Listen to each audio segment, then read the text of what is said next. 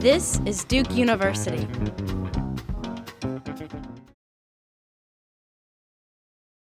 Let me just say a few words as to why it is that we are honoring Bill Drayton here today. As the founder of Ashoka for over 26 years, he's been identifying social entrepreneurs from around the world. Innovative and entrepreneurial men and women with system-changing solutions for the world's most pressing problems.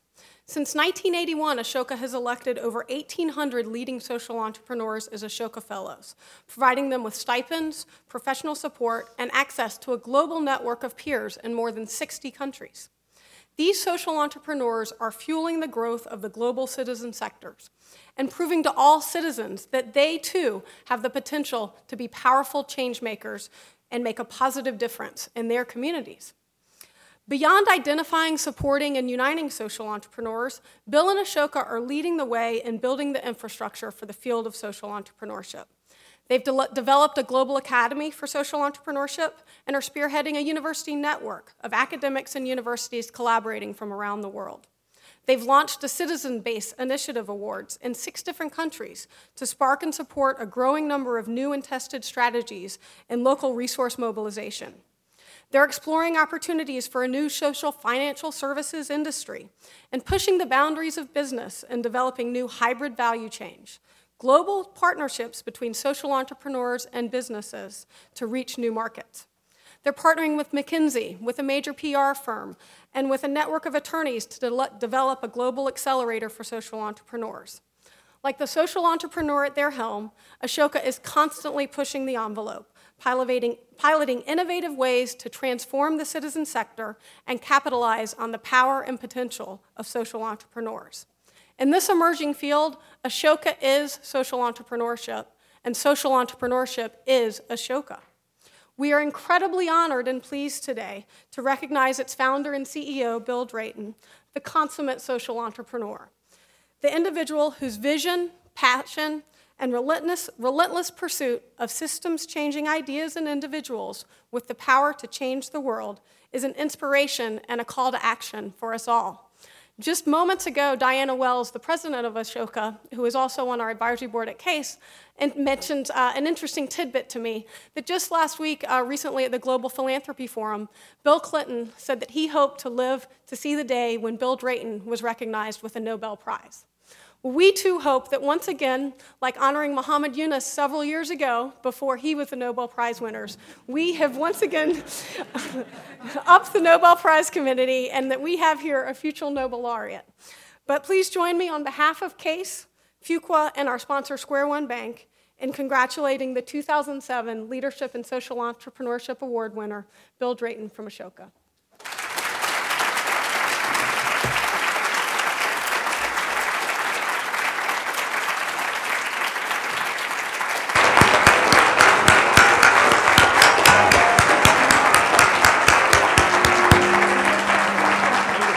Congratulations, Bill.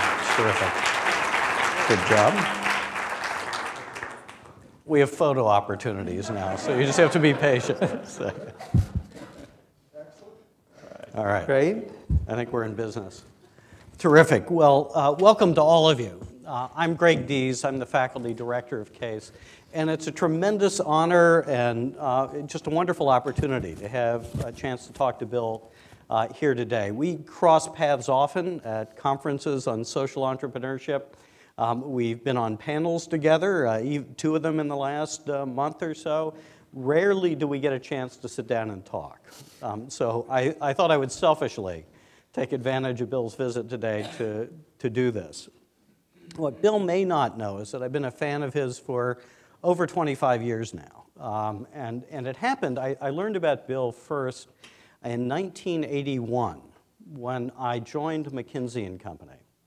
I came out of the Yale School of Management, and back then Yale gave a master's in public and private management. So it's blended government, business, and nonprofit in one program. And if you got that degree, you were already tagged as being interested in social issues. It was, and I took that proudly as a badge of that interest. So folks at McKinsey, where Bill had left an incredible reputation, were saying, you've got to get to know this guy, Bill Drayton.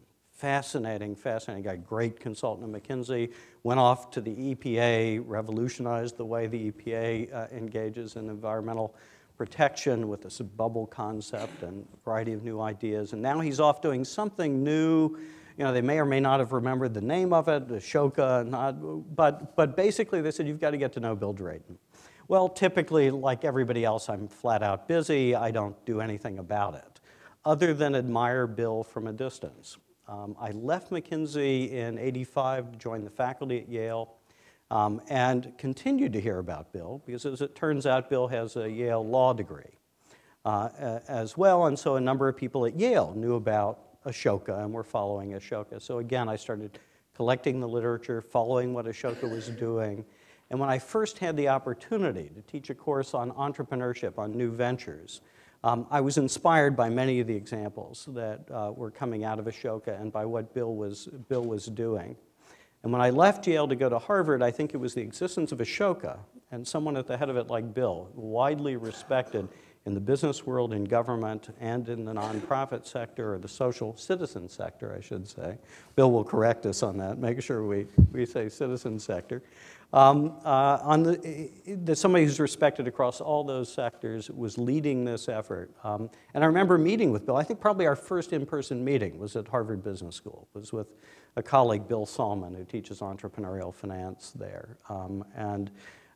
It was wonderful to finally meet you in person, and since then my admiration has just continued to grow. So I'd love to talk now a little bit about Ashoka and about you. And first question is, 1980, around that time you started Ashoka. And I'm curious about why you did it. You had been at McKinsey, clearly could have written your own ticket if you wanted to go back there. You went off to the EPA, did great work. You could have joined some government think tank, some group on K Street or somewhere in DC. You could have done any number of things. You decided to start a new organization, Ashoka. Why? Well, I think one could just flip the question back a little bit. Why did you decide to entrepreneur this field at roughly the same time? Inspired by you. So I think there's an intent in this question about why should one think about this field. In my case, it's very simple, and I think this applies to everyone here. Everyone here can make a list of things that need to be fixed. The environment, income distribution in the world, the lack of a regulatory system for finance internationally, whatever. And so you ask, what's the most powerful resource you can bring to bear? And I think it's pretty simple. It's always a big pattern change idea, but only if it's in the hands of a really good entrepreneur. And that's just as true in business or social. But we had been through 3 centuries where business had already shifted to an entrepreneurial competitive framework. And it took off and drove history for the last 3 centuries. It's a very radical proposition when you, in a world that has been ruled by elites for 12,000 years, since the agricultural revolution produced a small surplus and therefore a small elite, to say anyone who has a better idea, if you implement it, we're going to value you and make you respected, and you'll gain resources, and your family will be happy, we'll make you rich. That is a completely radical break with the structure of society, and it led to the compounding of growth in business. But the social half, it didn't happen. We just fell way behind, and hence the squalor of the social sector compared to business. It's hard to even remember how bad this was 25 years ago, around 1980. And what we felt was that around 1980, it was as if a huge ice dam had broken, and the social half of the world was going to shift structurally, not just a few outliers like Florence Nightingale or Maria Montessori, but we were going to see the whole system shift. And that was around 1980, and it has been incredibly dramatic. It's exactly what we foresaw. The Ashoka idea actually dates back to the 60s when I was an undergraduate. But around 1980, you could just see that this historical hinge was about to turn. And it has. In the last 2.5 decades, we have seen all across the world, on every continent except where the government, as in Burma, have blocked it, the structure of the social half of the world become as entrepreneurial and competitive as business. And we've been catching up in productivity as a result very fast. Our best estimate is we're cutting the productivity gap in half every 10 to 12 years. Well, this is a historical change that is so profound and moving so quickly that to have the opportunity to serve that change, what could possibly be more interesting or valuable? And, Diana and I are just privileged to be at the center of several thousand of the world's best social entrepreneurs in every field, in every continent, and that allows us to see the patterns and build. And so, if you think about it, you started discussing institutions on K Street, and this is really boring.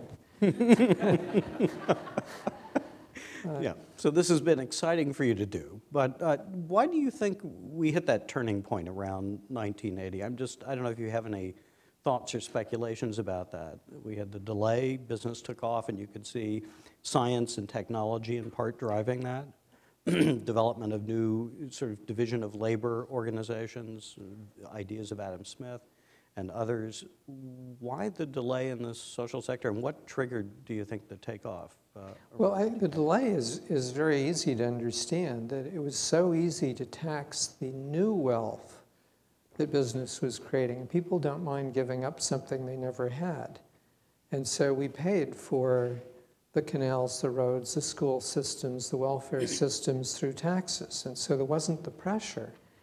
And the second thing is that the money flowed through a monopoly structure, government. It doesn't matter what sector you're in, no monopoly can ever withstand competition. They don't want it for that reason. They really don't want it. Now, if you have no positive incentive and the paymaster says don't do that, that's why we fell behind, in quick summary. And why did it break loose? There's some simple numbers that my wonderful friend Will Baumol, who is one of the few political economists left in the world, he wrote his 20th book, believe it or not, about 2 or 3 years ago, and said basically, why did the West take off? And he had a very interesting statistic. From Rome to 1700, there was no growth in per capita income. And then 1700s, 20%, 1800s, 200%, the last century, 740%. And what caused that was this revolution of inviting anyone to be a change maker in business, and people's response. And then business schools and other institutions came up to support that and help develop. None of that happened in the social arena.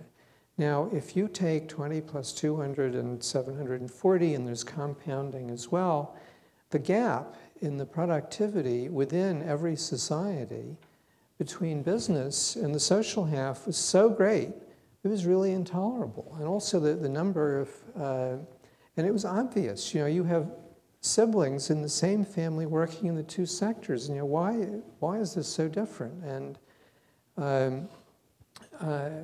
the problems were getting intolerable. If you have society changing and a part of it not adapting, well, that part becomes more and more dysfunctional. It's not just staying static. There's some other things that were going on at that time. In Asia, which is 2/3 of the world, lest we forget, the post-independence generation was coming of professional age. And their parents thought that getting rid of the British or the French or the Dutch or whatever was the game, and then you would do what they did, i.e. you would take over the government and the secret police and so on, which they did. And of course, they built the huge socialist bureaucracies, which caused India to have a 2% growth rate for 50 years, to take one example. Well, Next generation was different. They didn't have that experience. They didn't have that dream. They lived under the clumping feet and the corruption and the disappointment of what that excess had caused. When we got started, one of our first fellows in Bombay was working in education, and one of her motivations was that 70% of the children in Bombay, of all places, wanted to emigrate as their ambition. Now, this is a depressed country. This is a real failure. And some of these folks in our generation, well-educated, listening to the same news, they said we could do better. And so you got a generation. The generals were leaving in Latin America. 9 years later, the wall fell and the Soviet Empire collapsed in Europe. So you have a whole generation that was ready. And the challenge initially was how to help them get started. So that's I think those are the main reasons for that timing. But it's very dramatic that just in 25 years you've had a half of society go through this just complete profound revolution in its fundamental architecture. And that's why this is such a huge opportunity for everyone in this room. In terms of careers, in terms of thinking about if you're going to go into business, the strategic environment has changed. If you're going to go into government, people don't see that yet. And it's really important for you to see that and really take advantage of it. I think you've laid the foundation for answering my next question, which was really, why Ashoka? Why an organization to support social entrepreneurs? What was the need or the opportunity that you saw? Obviously, there was this turning point in history. But why did you need an extra organization to step into this? Well, just imagine, first of all, some of what I'm saying, even here, even at Fuqua, is unfamiliar. Think back 25 years ago, there was no phrase social entrepreneur. We made it up. And when we said it, they would look at us blank-eyed, or some smart people would say it's an oxymoron. Mm-hmm. I can't tell you how many people that we talk to around the world would say, oh, I now know what I am. This is actually pretty important. My godmother could never tell her friends what I did. She said, my godson, Bill, he's sort of a lawyer.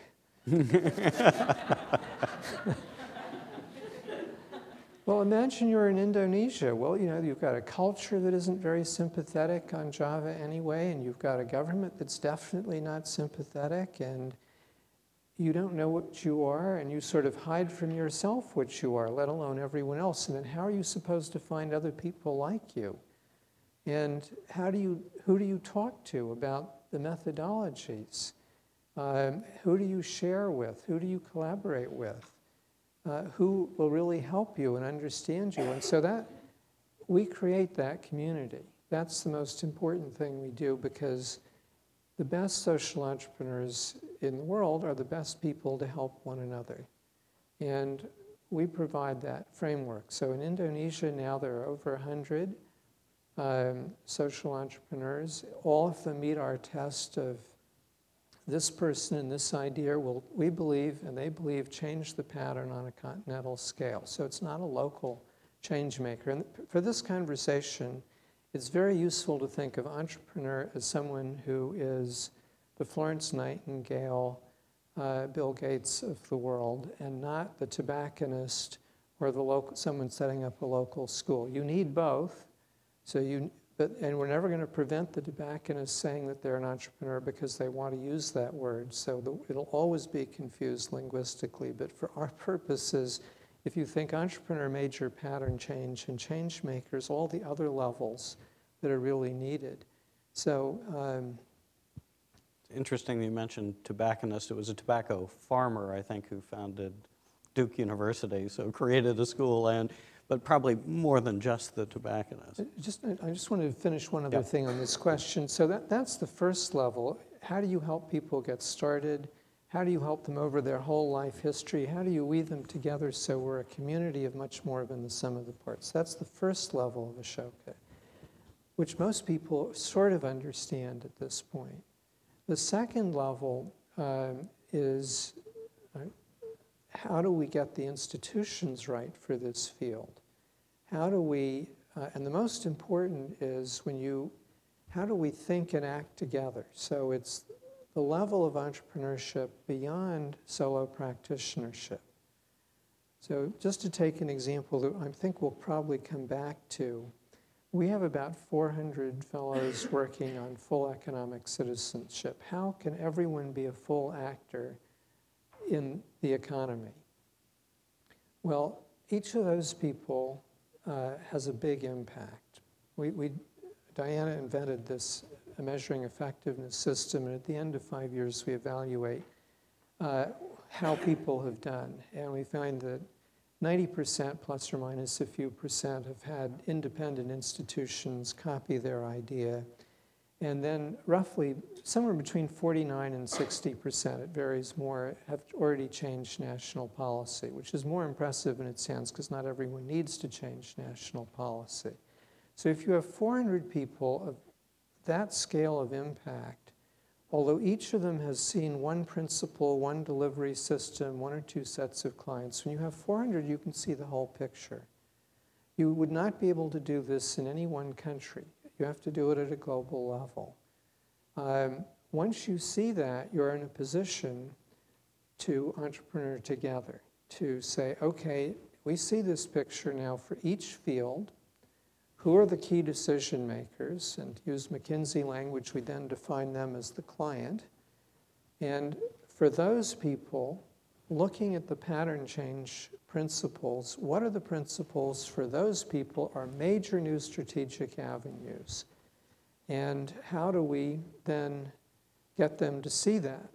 How do we get, this is the entrepreneur's classic job. Once you've gotten to that point, you know it will work, because it's a big win for all the key actors. But you still have to get from system A to system B, which is a trick. And so how do you get from here to there is the entrepreneur's central task. How do you find the jujitsu point that a small force, which the entrepreneur always is, will set in motion much bigger forces that will pull society from the old system to the new system? In doing that, we have a huge competitive advantage. We have 400 people who are very professional at causing major structural change in this field. This is their ideas. They have ownership. And along with other tools, that gives us the opportunity for every major field. I'm just giving the example of full economic citizenship. Whether it's law for all or young people or the environment, for every major field to identify the most important ideas that are a big win for the key actors, and then figure out how to flip the system. Now that is something that no individual entrepreneur could do. No national grouping of entrepreneurs could do. It's only when we work together. Once we have done this 3 or 4 times, then this is, I believe, the central process for our field. It's how do we entrepreneur together? Entrepreneurs like to entrepreneur. They don't like to write books. They don't like to do other things. But we love doing this. And once we've demonstrated how to do this 3 or 4 times, the field will know how to do it. We will have built institutions. And so that's an example of a second dimension of Ashoka. And I think it's very essential. It's essentially how do you get the institutions right so that we are much, much more than the sum of the individual parts. Yeah, I'd like to get you to talk a little more about that, because when people think about widespread change, right, about changing the world, that's like David's book title here, you think that it's got to be easier, right, if you're working with the big organizations. Let's work with governmental agencies or large corporations or create some massive social movement. Why do you see social entrepreneurs as the jujitsu point, and how do we get from an innovative idea working in Bombay to something that's actually changing the system? How does that happen?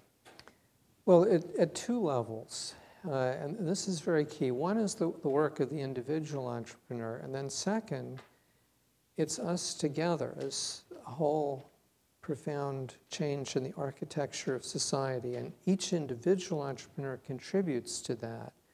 And each of our impacts is the sum of the individual change and our contribution to shifting to an everyone a change maker world, where the social entrepreneurs right now are the most critical cutting edge of that bigger change. Business entrepreneurs are still very important actors.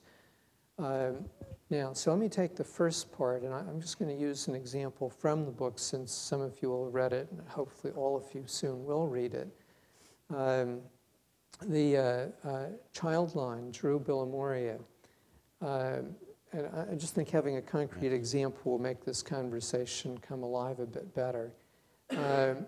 She saw a need. Growing number of street children as the process of urbanization, it was beginning to take off in Asia. You know, the only reason that we don't have an overwhelming urban majority in the world is that Asia still has a predominance of people living in the villages. That's not true anywhere else. But the process of urbanization is beginning. The large joint family, the land tenure systems that underlay it are falling apart. One of the consequences is that there's a very sharp increase in the number of street children. Now, there have always been street children, Viz. Rudyard Kipling's Kim, but the number is increasing dramatically. So this social entrepreneur, the first thing entrepreneurs do is they see a problem that other people don't see. This is really important as you think about yourselves. If you are not in your heart a change maker, you'll never see a problem. Why would you want to see a problem? So it's going to make you feel badly about yourself because you're not going to be able to do anything about it. But once you know that you're a change maker, looking for problems is your route to an opportunity. Well, so Drew saw this problem. It's not if it wasn't there, and the millions of people could have seen it. And then she said, okay, now how do we solve this? And she came up with a very simple solution, which is important if you're going to get the system to change. She said, let's create a free telephone hotline, child line, that any child who's got a crisis can call, and then they'll be connected with the services. Previously, there was no way the two could find one another. Very simple idea. Now, as an entrepreneur, she also thought it through and said, okay, now, if a street kid calls in and you have a middle-aged, lower middle-class bureaucrat answer the phone, this is not going to work. So who answers the phone? It's street kids. This is a very good role for street kids. There's a very good connection. They're highly motivated. And so this is the entrepreneur thinking through the whole system. Now, this has taken off. In a couple of years, it went from Bombay to 58 cities in India. Now it's in over 67 countries worldwide and spreading. Think about the implications of this.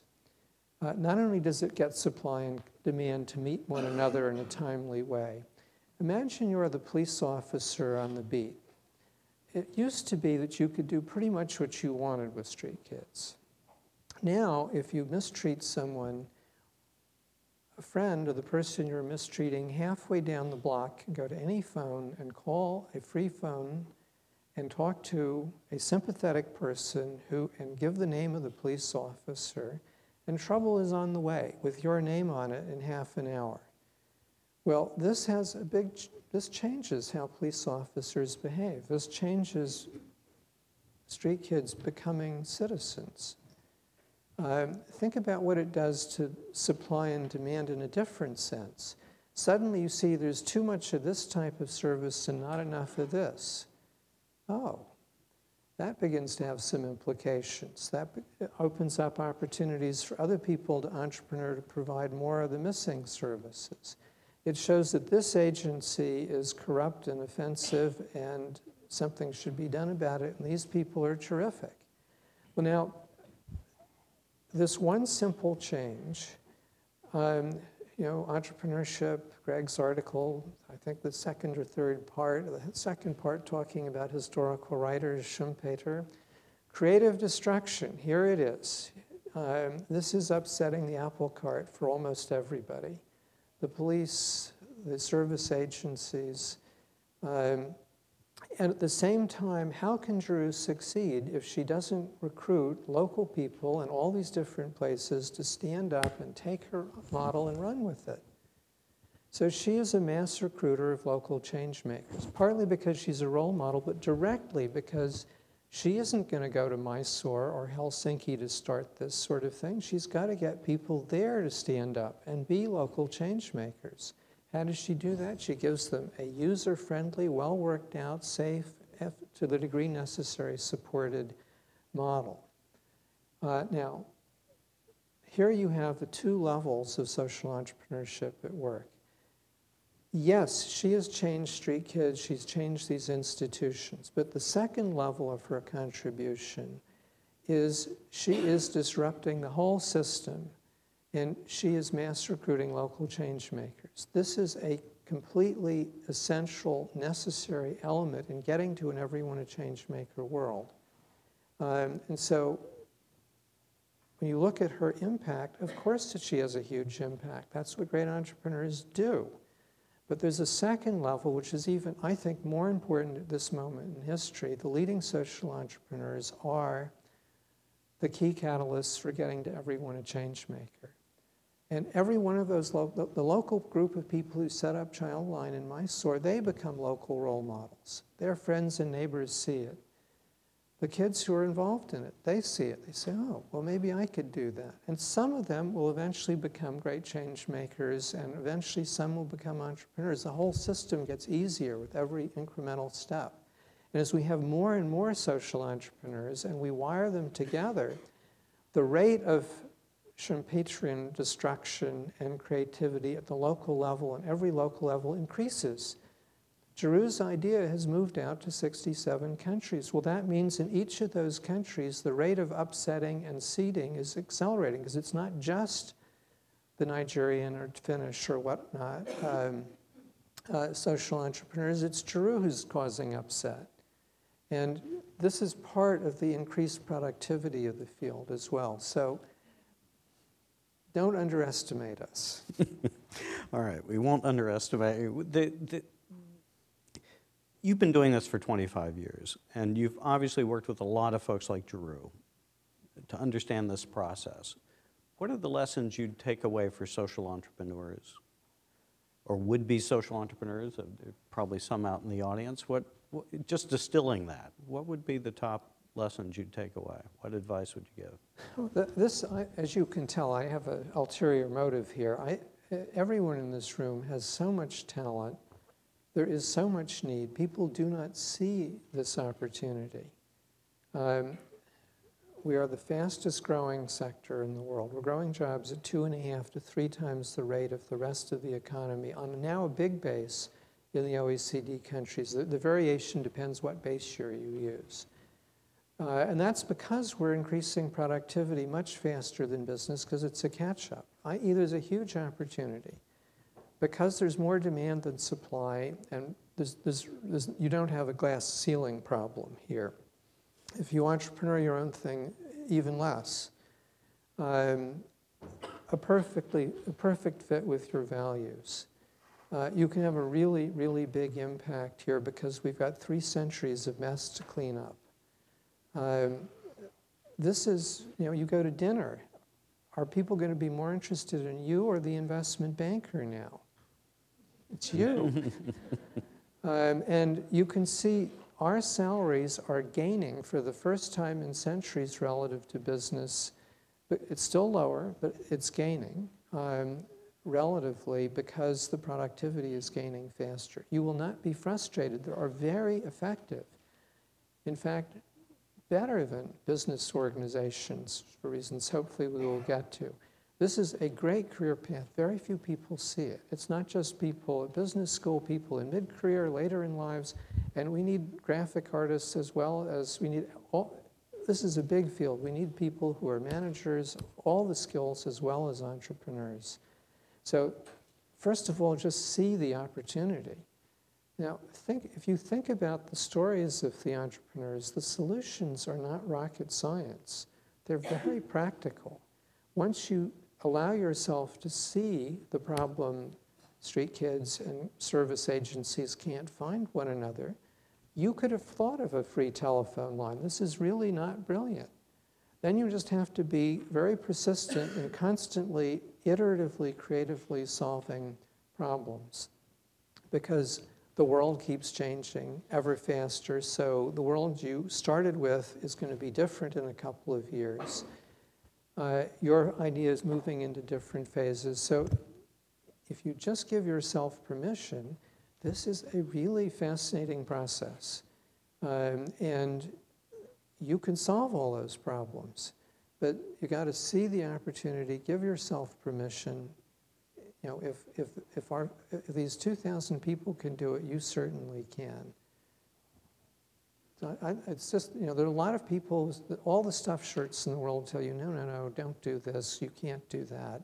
This is too risky, what nonsense. What they're really saying is, I failed to do this and you're making me feel uncomfortable because I've spent 40 years in a law firm and I'm not really sure that was so great. So you can't do this. You have to be very polite and don't listen to them. All right. And not everybody's going to go the route of being a social entrepreneur. Ashoka provides support, and you obviously raise money from investors. Do you have any advice for folks who might want to be on the investor side of this, supporting social entrepreneurs, playing that almost venture philanthropy kind of role? Yes. This is an area that needs entrepreneurship even more than the operating side. It's very normal. Operating side changes, and then the support industries have to change. The citizen sector currently looks to two institutional sources of finance, government grant agencies and foundations, and they're both horrible. And they're not going to change, I don't think. A few individual institutions probably will make the transition, but very few. You do not look to the buggy industry to create the auto industry. It just is very unlikely. In this case, it's even more unlikely because foundations do not have to listen to anyone. They do not have a developed nervous system. Government does have a nervous system, but it's frequently connected to the wrong people. So think about development as an extreme case. The contractors have a connection, but not a poor person in Mali. And so these are systems that have not adapted in the last 25 years, which is a pretty strong indication they're unlikely to adapt in the next 5, 10, 25 years. So right now, there is a wave of entrepreneurship that is beginning in social finance. This is a huge opportunity for people here, and I would think this is an area the business schools should really focus on hard. Specifically, we have just launched, and Diana actually is central in this, a social investment venture program, just like the venture program for people in education and human rights, but in this case for social investment entrepreneurs. And just give you quickly one example. Colombian educational systems typically are government financed. Think universities for a moment. Government builds, provides at nominal cost. You're giving away a valuable good for less than market price. So influence becomes very important. You can imagine where that leads. There's no price signal that tells you how many seats you really need. So there's an undersupply typically. There's not a flow of information about quality relative to value for money invested, time invested. So this fellow has put in place a for-profit set of funds. You can invest in 10,000 Peruvian veterinary students or 5,000 Colombian undergraduates. You don't know what the income of any one will be, but you do have a pretty good sense for the group. So this is a practical investment fund in human capital. And the deal for the students is I'm simplifying slightly because there's a 32-page contract here. For 15 years, you pay either nothing or up to 15% of your income, depending on your income. So if you're ill, you don't pay something. If you're working in the citizen sector and are still not being paid very much, you may pay 3%, but if you started a business and are doing very well, you'll pay 15%. So this is, compared to normal loans for students, there's no clanking thing if you happen to fall ill. But it works out, his estimate is 20-30% profitability. So this is a good investment. Now, what will happen is that, of course, those rates of return will be driven down as more people enter. So you, in effect, have created a market clearing mechanism, a better source of finance for students, a new and not limited by government budgets source of funding to expand education, and you have an information flow that they tell students, don't take the $4,000 because this isn't very good. You aren't going to, and we won't get as good a return as if you go to a $6,000 school. Well, this is information the existing system doesn't do very well at. Now, this is only one example. The whole financial system serving the organizations of the sector and serving the clients is a catastrophic mess, i.e. it's a huge entrepreneurial opportunity, and entrepreneurs are beginning to come up. If you are interested in finance, this is where you should be looking. The plastics, much more interesting than plastics of our generation. Now, if you are thinking about going into the for-profit finance industry, who is going to be the replacement key actor for the foundations and government agencies? There's only one really obvious choice. It's the 10% of the population, the working population working in for-profit finance. This is where you have a competitive, highly intelligent, innovative, highly diverse, ever-changing system. The key constraint has not been demand, it's been supply. We had a completely fractured, ineffective industry 25 years ago. Now, we're creating, as part of the full economic citizenship, new investment patterns. Small farmers didn't get drip irrigation. Now they can get drip irrigation because citizen groups do the retail function and partner with businesses that manufacture the pipes.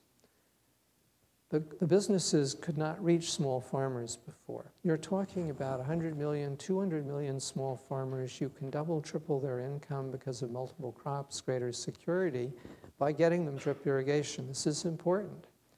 You're getting 30 to 50% of the sale price, which is, say, $5,000 to $7,000 each. You multiply through by 100 million, 200 million, it's a lot of money that goes to the citizen sector. This is a new source of finance for the citizen sector.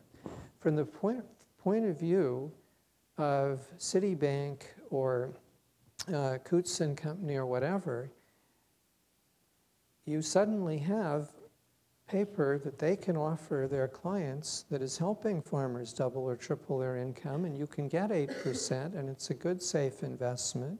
And you're talking about billions and billions of dollars, so it's enough that they can actually use it. Very low transaction costs, low risk.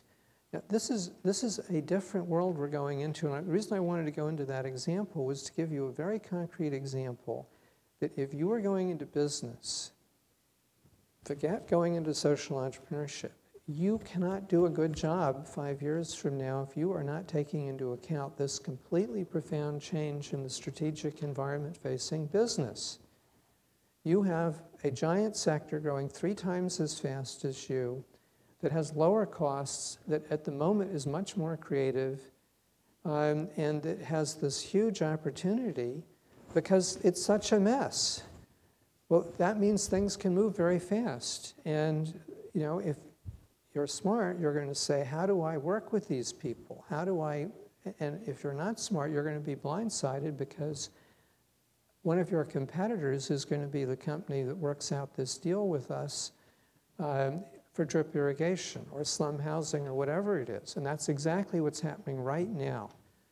And in 5 years, once this is visible, and again, once people get it, this is, the strategic environment has changed. And the same thing is true for government, parenthetically.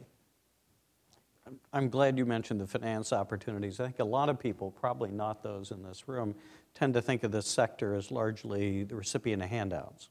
Nothing very sophisticated. You just get a grant or a gift and you go off and do the work.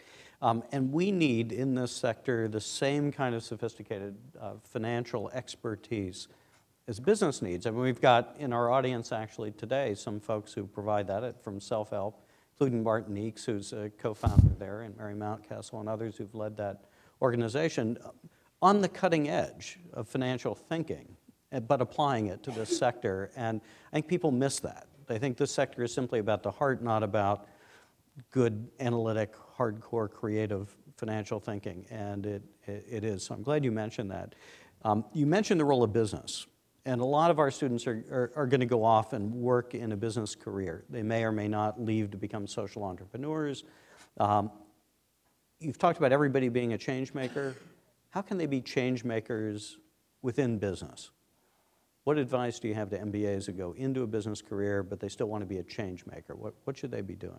Well, I mean, the people who set off this everyone a change maker revolution were the business entrepreneurs around 1700. And, what Pierre Omidyar did with eBay and the folks at Google are doing, this is bringing huge change, huge social change. It's part of the wiring that helps the citizen sector just as much. So entrepreneurs anywhere are very, very critical. And you need people to do the follow-on change-making at the middle and lower levels in all sectors. It's just that the citizen sector is catching up, so it's moving much faster at the moment. And so I think if you think ahead, we're going to see increasingly the two sectors come together. What's happening is that we have left government and we've left universities and a few other sectors back in the pre-modern era, that over 25 years, the citizen sector has been moving away from pre-modern very fast to have the same architecture as business. As we've been closing this, if you cut the productivity gap in half every 10 to 12 years, and we've been at it for 26 years, it's getting close. So the potential for social businesses is increasing very rapidly. That's what the hybrid value chain is about. Hybrid business, social value-added chains where you take the strengths in both and put them together. That's a phrase that it'll be a central figure in business strategy going forward. Now, in thinking about this, please don't think about business just doing what it's always done. This is going to cause major changes in business. This is a real opportunity for business to get beyond some of the mistakes it's made. And for example, the current financial legal structure almost guarantees that a company, once it's done an IPO, will not make the next S-curve leap. This is a very major problem. How many of the Fortune 5, you all know the statistics, almost none of the Fortune 500 companies of a few decades ago are still there. Well, the faster the world changes, the moment that you're getting into the accelerator stage of the S-curve, this S-curve, you better have a half dozen other S-curves that you're working on really seriously in your organization, because it's too late when it begins to flatten out now. Your competitors are already there. I mean, as the rate of change increases, we have to create in every institution and everyone a change maker organization. This is a very different type of organization. And as a business manager, you have to help your organization make that transition. So we've got to get beyond the financial reports, the focus on numbers only. You don't do S-curves by statistics. This is judgment, it's intuition, it's entrepreneurship, it's things that you can't measure for another 10 years. This is the heart of what business is about. Now, how do you get there? You've got to have the people in your institution be innovating at all levels. At the operational level, because the operations are changing, materials are changing, finance systems are changing, your competitors are changing, the needs of your clients are changing. You need people at all levels who are change-making, but you have to have entrepreneurs, real entrepreneurs, intrapreneurs who are working on the next dozen, half dozen S-curves. The existing organizational structures don't do that. Google is trying to do that because they understand that they're in a sector that's already shifted in this direction. Ashoka, we're trying to build an everyone an entrepreneur organization, staff, fellows, and leading business entrepreneurs, that triangle. Well, so we are wrestling with how do you build this type of an organization. As you know from the McKinsey 7 S's of In Search of Excellence, you can't just change strategy. You have to have staff absolutely fit that, and systems and culture and so on and so forth. So as a business manager, you're going into a very different world. Now, there's another element that I think is very important that we've been shying away from, moving away from, and that is a huge mistake, and that's ethical fiber. In an everyone a change maker world and organization, you have a team. That's what it's no longer a phalanx, it's a team. And everyone has to take initiative. That means everyone has to be open with everyone else. There has to be a very high level of trust, and you can't have trust unless people are trustworthy. And this is like all other human skills. People have to practice it. They have to be in an environment that encourages it. They have to think about it. Well, we have gotten into a stupid situation where our legal department now tells us don't even give people references. And for God's sakes, don't say anything that sounds judgmental. There's some of this, there's good reason for this. We don't want to mix up discomfort with otherness with discomfort with untrustworthiness. But, this is a management challenge you can solve. There are ways of doing this, and it's really important to do it. There are some institutions, the Hilti Corporation in Liechtenstein does this. They're very good at this. This is an area where the citizen sector must not learn from where business now is. This is where we all have to work to build everyone change-maker organizations, which means trust, which means very strong ethical fiber. It has to be a central element in management leadership. So I'm just citing 2 areas to escape the quantitative measures and to stop shying away from ethical fiber, but actually make it a central part of day-to-day activity. One of the things Hilti does that I love is when they have a meeting, frequently at the end of the meeting they say, how have we done in this meeting in terms of the Hilti values? And 5 of the 7 values have to do with what we in Ashoka call ethical fiber. Well, not surprisingly, people in that company are better at this, and that's their key competitive advantage in the building industry, which, as you know, is a notoriously corrupt industry, but people trust Hilti because they are trustworthy. That's a huge competitive advantage they have. The bigger advantage is internal. So, as the business and society worlds come together, we're both going to end up in a different place. It's not one learning from the other. We're going to learn together, and I think there's a lot that we in the citizen sector have to bring to that, bringing together. So there's a point I made earlier, you got to understand what's happening with the citizen sector, major change in strategic environment. But as you think about an everyone a change maker world, the key factor for success is what proportion of change makers you have in your institution. This is any institution, it's not just business. An ethnic group, a city. Why has San Jose taken off and Milwaukee and Buffalo died? Well, because there's a high proportion of change makers over here, and the wiring is good for change makers, and they didn't think about it over here.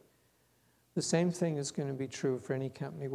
whatever company figures out that in any industry that the key factor for success is being an everyone a change maker organization, they'll just walk away from the competition. And so, that's all these pieces fit together, and I think we have the opportunity to provide leadership in the most profound transformation of human society since the agricultural revolution. I would have plenty of more questions, but I'm mindful of time. We need to open this up so that you can get some questions from the folks who've come to hear you this morning. So open for questions at this point. Yes, sir. At Ashoka, what do you see as the biggest hurdle? Accessing ideas or selling ideas? And if you want me to rephrase it, I will. Could you just expand a little bit? Well, initially my question was, what do you see as the biggest hurdle? Creating ideas, accessing, or selling? And the people who create the ideas are, in the other room and down the street and so on and so forth. But they don't know how to get it to you, or you don't know how to get it from them, okay? So that's one element. The other one is someone has a great idea. Well, you have to take that idea and go out there and sell it to the community or to whoever the customer is. And I'm trying to understand from your point of view, from your operations point of view, where you have a bigger problem. I think I can explain why I was having trouble understanding the question to begin with. There is absolutely no division between any of those functions for the entrepreneur. They have got to, the central thing that defines a really good entrepreneur, a pattern change entrepreneur, not a local tobacconist or whatnot, is they want to change the world. In fact, they have to change the world. Their vision has to be the new pattern for society, for them to be a fulfilled human being. And so they're going to stick with it through all those stages. They've got to, and this business of having an idea and then implementing it, or selling, implementing, I think that comes from, with all due respect, from the scholarly world and from the world of franchises. If you're putting in place the 13th department store in town, it all turns on, how efficient you are in implementing a proven model, basically. Different issue. If you're involved in a major pattern change, no one's ever done it before. You've got to figure out the whole thing, and you've got to carry it through the whole thing, and it is constant iterative change. Every day, the entrepreneur has their antennae out there listening for the slightest squeak. This isn't quite working. These people are upset. Oh, this looks like this is getting a reaction that could be promising over here. And they are constantly changing the idea or changing the environment. But if they don't do that, they will fail. And it's not just failing in a job, failing in their life work. And so you can't divide. This is why I think it's so stupid to think that you can bring in a manager and substitute for the entrepreneur. All that will happen is that the momentum will continue for a while, and then the thing dies, because that iterative process of creation has stopped. The famous story of Apple and the gentleman from Pepsi is a warning about that. I think that's right. Yes, it was Scully. So we do very careful life histories, and you see this starts very young. People know they have this, even if they don't articulate it. They put themselves through a long apprenticeship. When they're ready, they really do know what the next step for the idea is. That you don't do that if you haven't really understood the field, the technology, the people, the institutions, the history, the whole thing. And if you haven't given yourself this sort of training. And so you've already been at it for 15 years before you even begin to see something.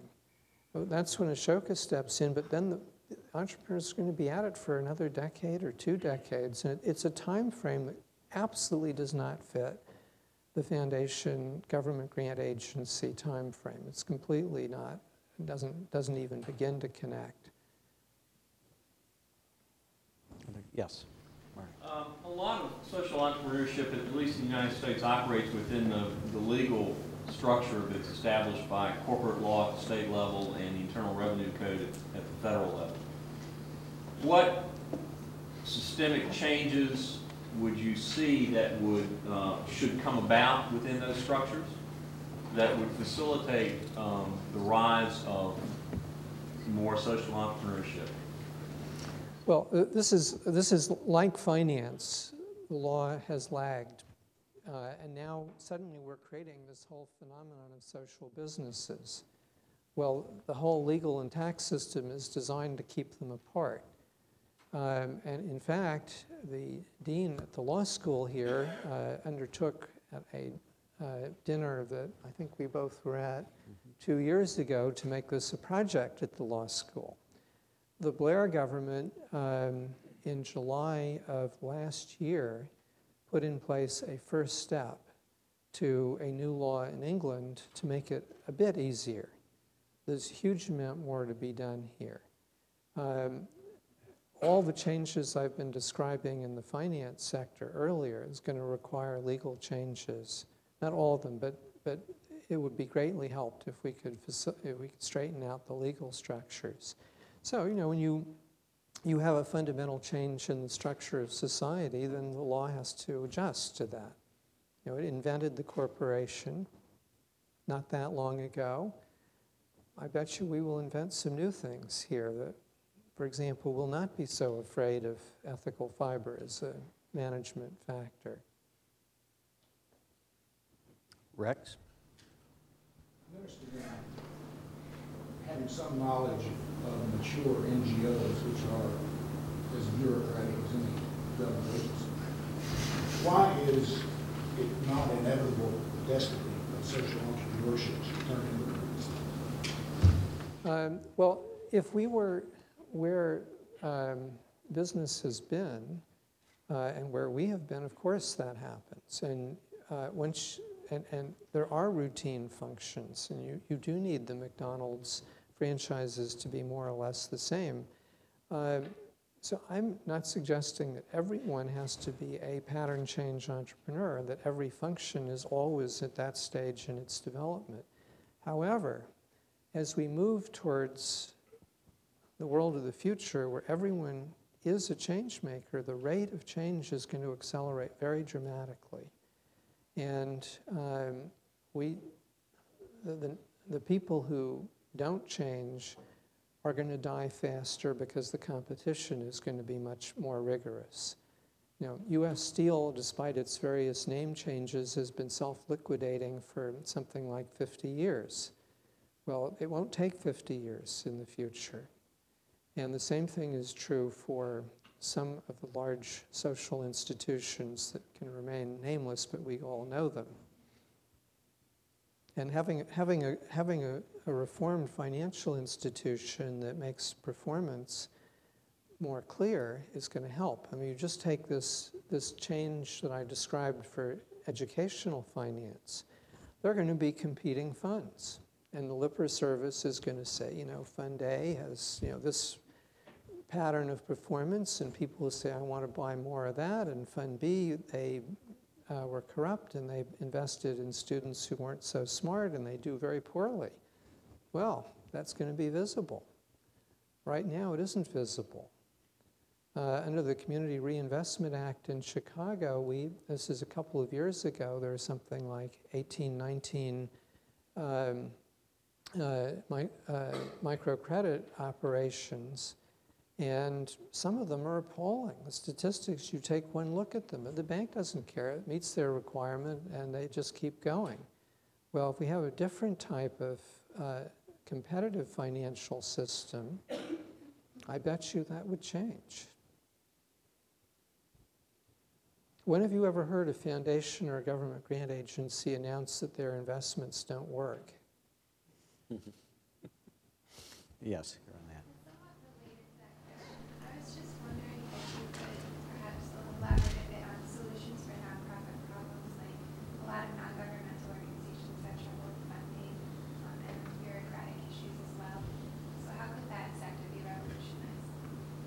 Well, we have to get a new financial system, and that's in two parts. Citizen sector, just as with business, you have garage, you have a stage when you really have to go at it full time, but who are you, and the idea isn't proven, and you haven't built it, so you need institutional finance. Then there's a break-even zone where you need some mix, but after that you have to have a broad base of resources coming in roughly equaling resources going out, or it's not viable. And so that's actually probably 95, 97% of what's needed out here. And here the problem, I think, is not other people, it's us. We have to, the citizen sector has to realize that we have to build a broad citizen base of support, that we can, and here's how. And Beth referred to the citizen-based initiative. That's exactly, in her introduction, that's exactly what we're trying to do there. If you look on the Ashoka website, you'll find many examples. But it's in our heads. In this country, less than most of the rest of the world. But people still say, although increased less and less now, oh, Brazilians don't give, that's a quaint Anglo-Saxon thing. Not true. If you look at this religion, and you look at trade unions, and you look at the people who prepare for Carnival every year, every poor neighborhood, ethnic groups, businesses, every part of society that's a stable part of society, other than government that can force money out of you because they're the sovereign power, has to have a broad citizen base to be stable. And this is a major strategic need for us. As we develop it, of course, it gets easier and easier. And there are four elements to that: money, information, people, and businesses. And social businesses, I think, are going to be a very big part of it. But, a human rights group is different from a hospital. The pattern is going to be different. And a large part of the creativity of our sector, as in business, is how do you get resources in equaling resources out? There's got to be value given. Okay, down here, Greg. To what extent do you think higher education in the United States is going to be part of a continuing problem or part of the solution? Boy, this is a really interesting question. I'm sad to see what's been happening to the universities. They have become ever more stovepiped, ever more finely stovepiped. The dynamics of the journals and the academic meetings push in that direction.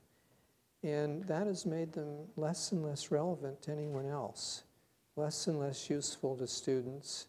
The era when people look to the universities for ideas that might be useful, that they could understand, that you would talk to them in English, think economics I went to England to study economics in English because you don't do policy economics in math.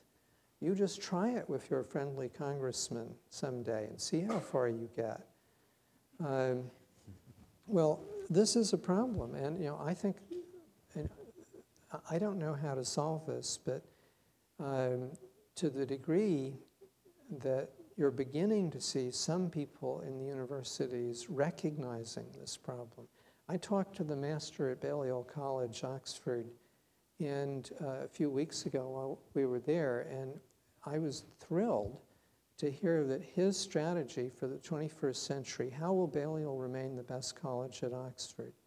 His strategy is that their competitive advantage is that there are 400 students, there are faculty, both undergraduate and graduate, there are faculty in every field, and if we can make this a center of learning that focuses on the world in its whole entirety, that people learn from one another, then Balliol will have another century of intellectual leadership.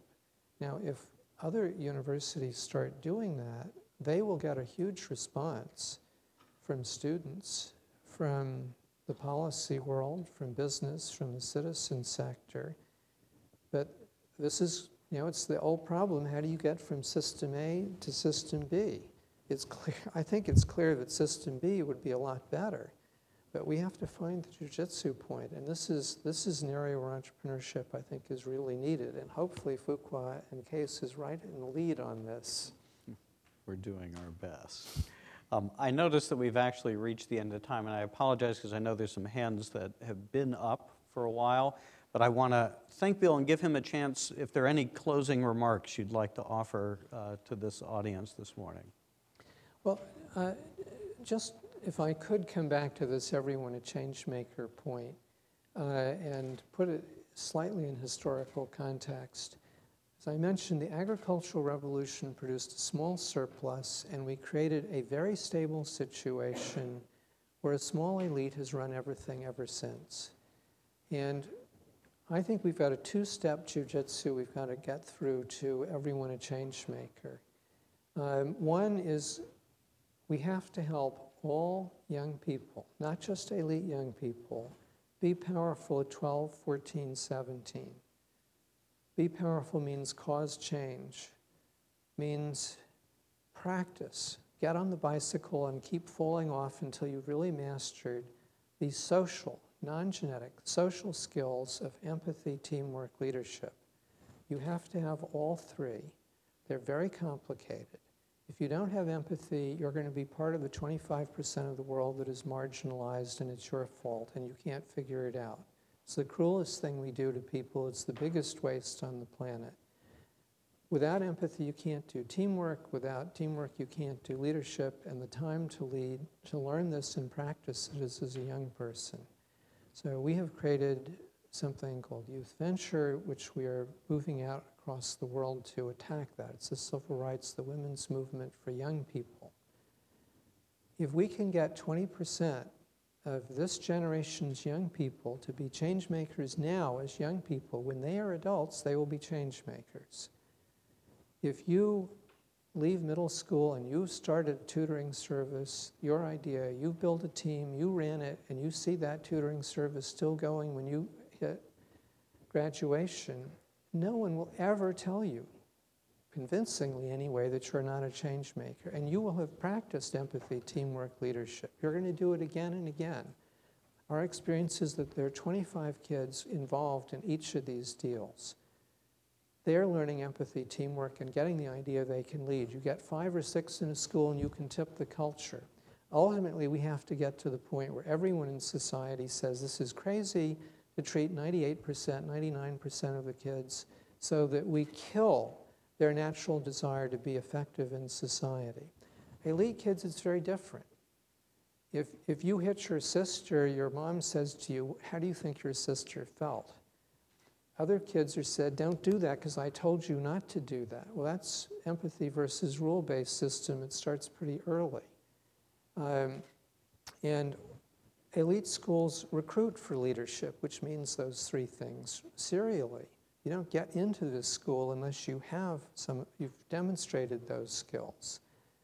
Now, that's how the elite perpetuate themselves, and you have an oligopoly of initiative, which the faster the world changes, the more valuable that is, because every institution to survive needs change makers, and so there's a bidding war. That's why salaries for executives keeps going up, and income differentials, not just in the US, regardless of ideology, everywhere in the world you can see this happening, because there's ever-increasing demand for a static supply. Guess what that does? Well, if we can get 20% of the kids now to be powerful, and everyone here can contribute to that, then think what happens 15 years from now. You've got 20% of the young workforce who are change makers who don't want to not be change makers. And then you as a manager can actually recruit a workforce that's all change makers, and you can run away from the competition, and from that point, the rule of the elites is dead. That's the second jujitsu point. Once enough institutions in sector after sector, city after city, country after country, ethnic group after ethnic group get it, all the others are going to have to follow.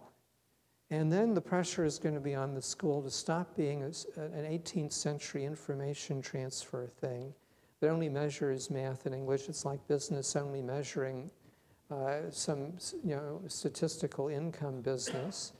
Are you developing kids that have mastered empathy in the second grade? If you haven't, you're failing as a school. We don't even talk about that.